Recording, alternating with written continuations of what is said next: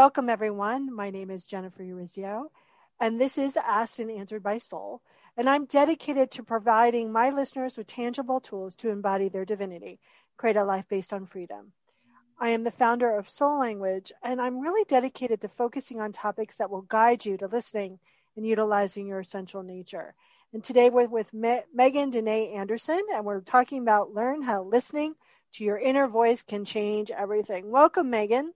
Hi, thanks for having me, Jennifer. So excited. So I always start with the first question about what has your soul shared with you throughout your journey? My soul really just shares with me that I'm stronger than I know, and that listening to my soul, listening to my inner self really provides me with the answers. I don't need external confirmation to know what my soul just says I know. I like that. I feel the same way. And I also think that, sometimes we just need people to ask different questions so we receive a deeper answer or something new. So tell us about how do we begin to learn how to listen to that inner voice? What keeps us away from listening to it on a deep level? I know for myself, what kept me away was actually keeping busy. I was too busy in my life, and it felt good.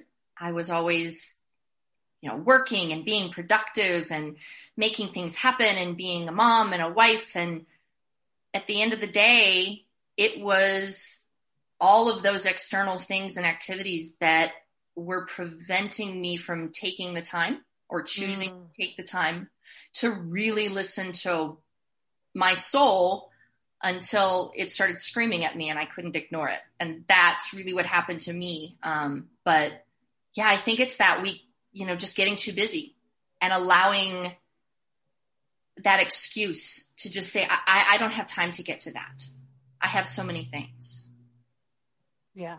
And I think so often, what we're afraid of is actually taking the time, because if we listen to our soul, I think we're afraid of, well, what am I going to have to do next? What is my soul going to tell me? Then I'm going to be afraid to do that. What's been your experience about overcoming that fear? Oh my gosh. So I think for me, because I had ignored my inner voice, my soul's voice for so long, and it started screaming at me in ways that I couldn't ignore. For me, it actually came in the form of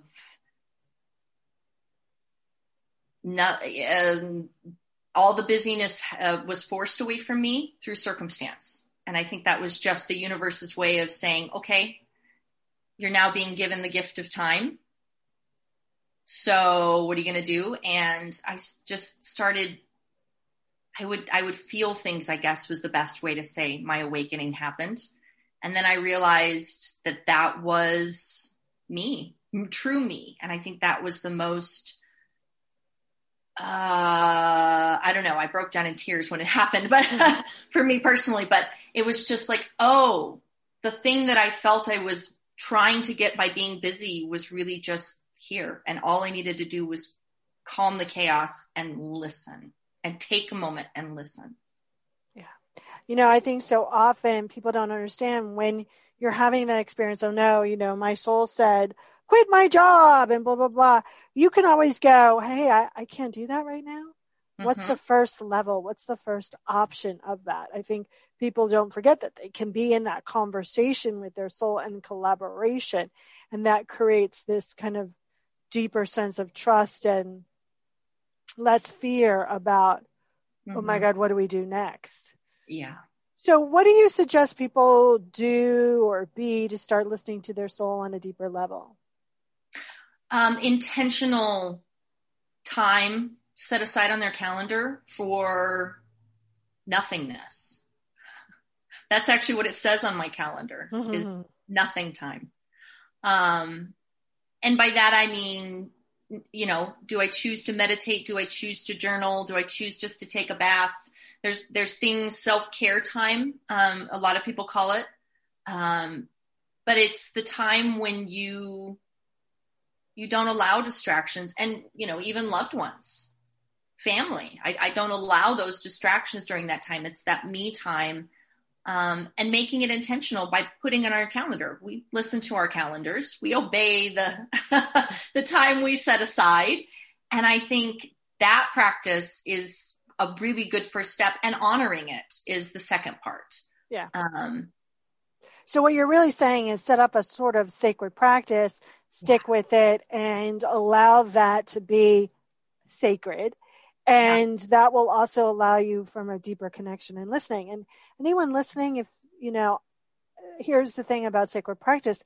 For someone like a renegade, it needs to be moving, meaning you kind of get bored and you can start to outsmart yourself, right? So log on to soullanguage.us, look under the soul language part, and opt in for a sacred practice free gift. I think that's really important because you need to design a sacred practice that fits how you walk through life and what you need. What other ways, Megan, did you start to adapt to listen to that inner voice, and why did it change everything? Okay. Well, it became, because I had time and I chose to take time, it's my spiritual practice to listen. When things would come up and immediately my head would start screaming, I don't want to do that. No became a very easy answer because I was listening to myself. It wasn't, no, I don't want to do that, because it was just, no, I don't want to do that. And being able to say no to things such as family obligations that I didn't never really enjoy before, and I had felt guilty. And now, because I was listening to myself, I'm like, I'm happier saying no. And what it changed everything was, as I said no to things, new opportunities I wanted to say yes to just appeared. And I mean appeared. Like I didn't have to seek them or try and make them happen. I was saying no, I don't want to do that, because that's what my soul said. And it did. And for me, it's just screaming no. No. And if that's, and that first response to me has become my go-to. I know that that's right. And I think it's a trust level, because I've talked to myself and been in this practice for a long time now. Beautiful. What has your soul been sharing with you lately? Oh, lately it has been sharing with me two things, which are: gratitude is the fuel that feeds the soul and that manifestation of things in my life. And the more that I say thank you and am thankful in life, that it really is, it becomes habit, but it becomes such a powerful habit. And that the more I do it, the more I hear my soul, the more I listen to it, and that it just becomes this great cycle of making wonderful things happen. I love that. As you're moving through, how has the listening started to change? It's become so much easier. I actually don't have to be so rigid in, I have to spend 20 minutes a day meditating and journaling. And it became more a flow in my life of, there'll be times when I'm drinking a cup of coffee and I have a beautiful view of the mountains where I live, and I'll look up and just have a moment of gratitude and ahas, and even a moment of meditation without forcing it. So I think it just becomes more ingrained in my day to day. And so then the voice just becomes louder, because the more I listen, the more I hear. Beautiful. And how do people get in touch with you? How do they get more of your goodness? Absolutely. The easiest way is really to connect with me on social media. I'm easy to find. All my social media handles are at Accelerated Megan, which is ACCELERATEDMEGAN. And you can connect with me on Facebook, Instagram, LinkedIn. They're all the same. It's easy to find me and start a conversation. I am always open to new conversations. Let me know this is how you found me. And just love to hear people's conversations about their own soul's journey and really connect with people. So I'm open to any conversations people want to have. Beautiful. What is the one thing that you want people to remember from our conversation today?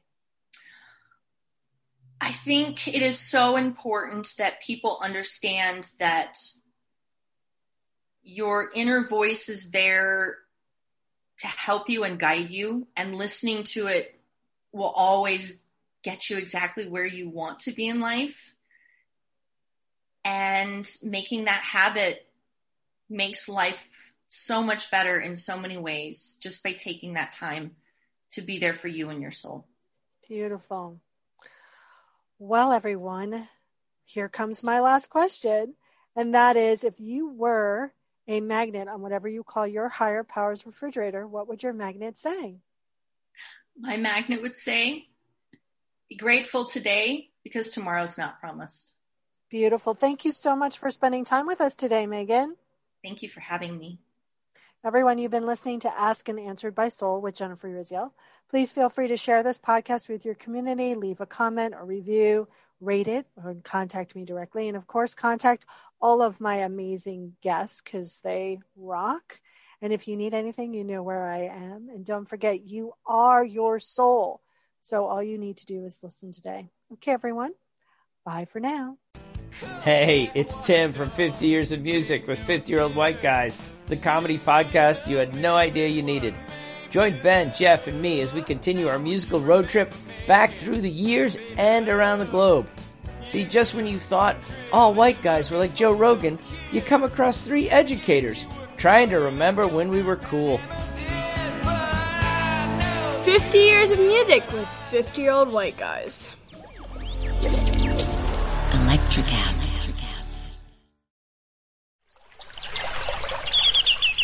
Are you passionate about saving the planet for future generations? Do you want to learn how to do it? If yes, then you need to tune in to the Nature Backed podcast. It's a talk show covering the changing world around us, from renewable energy, sustainable agriculture, circular economy, to ESG and social innovation. Don't miss this opportunity to discover how you can join the movement and make a difference. Subscribe to the Nature Backed podcast today on your favorite platform and get ready to be amazed.